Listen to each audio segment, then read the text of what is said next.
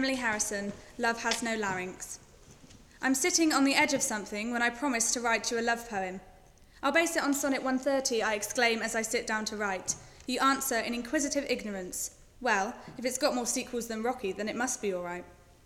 You acknowledged my love of poetry, but it was the meaning you couldn't quite catch. It's like that perfect rugby player's bent nose that you say happened in a match, when you actually broke it in a childish prank, with really only yourself to thank.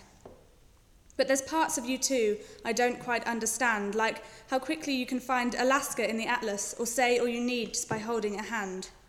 You have this knack to spot a wonky picture on the wall and say, it could do with being tilted to the left, but feel no need to move it at all. And you don't think it makes a scrap of difference in recycling to reverse something we had no part in. So we raise a glass of cheap Chardonnay to promises as empty as our recycle bin.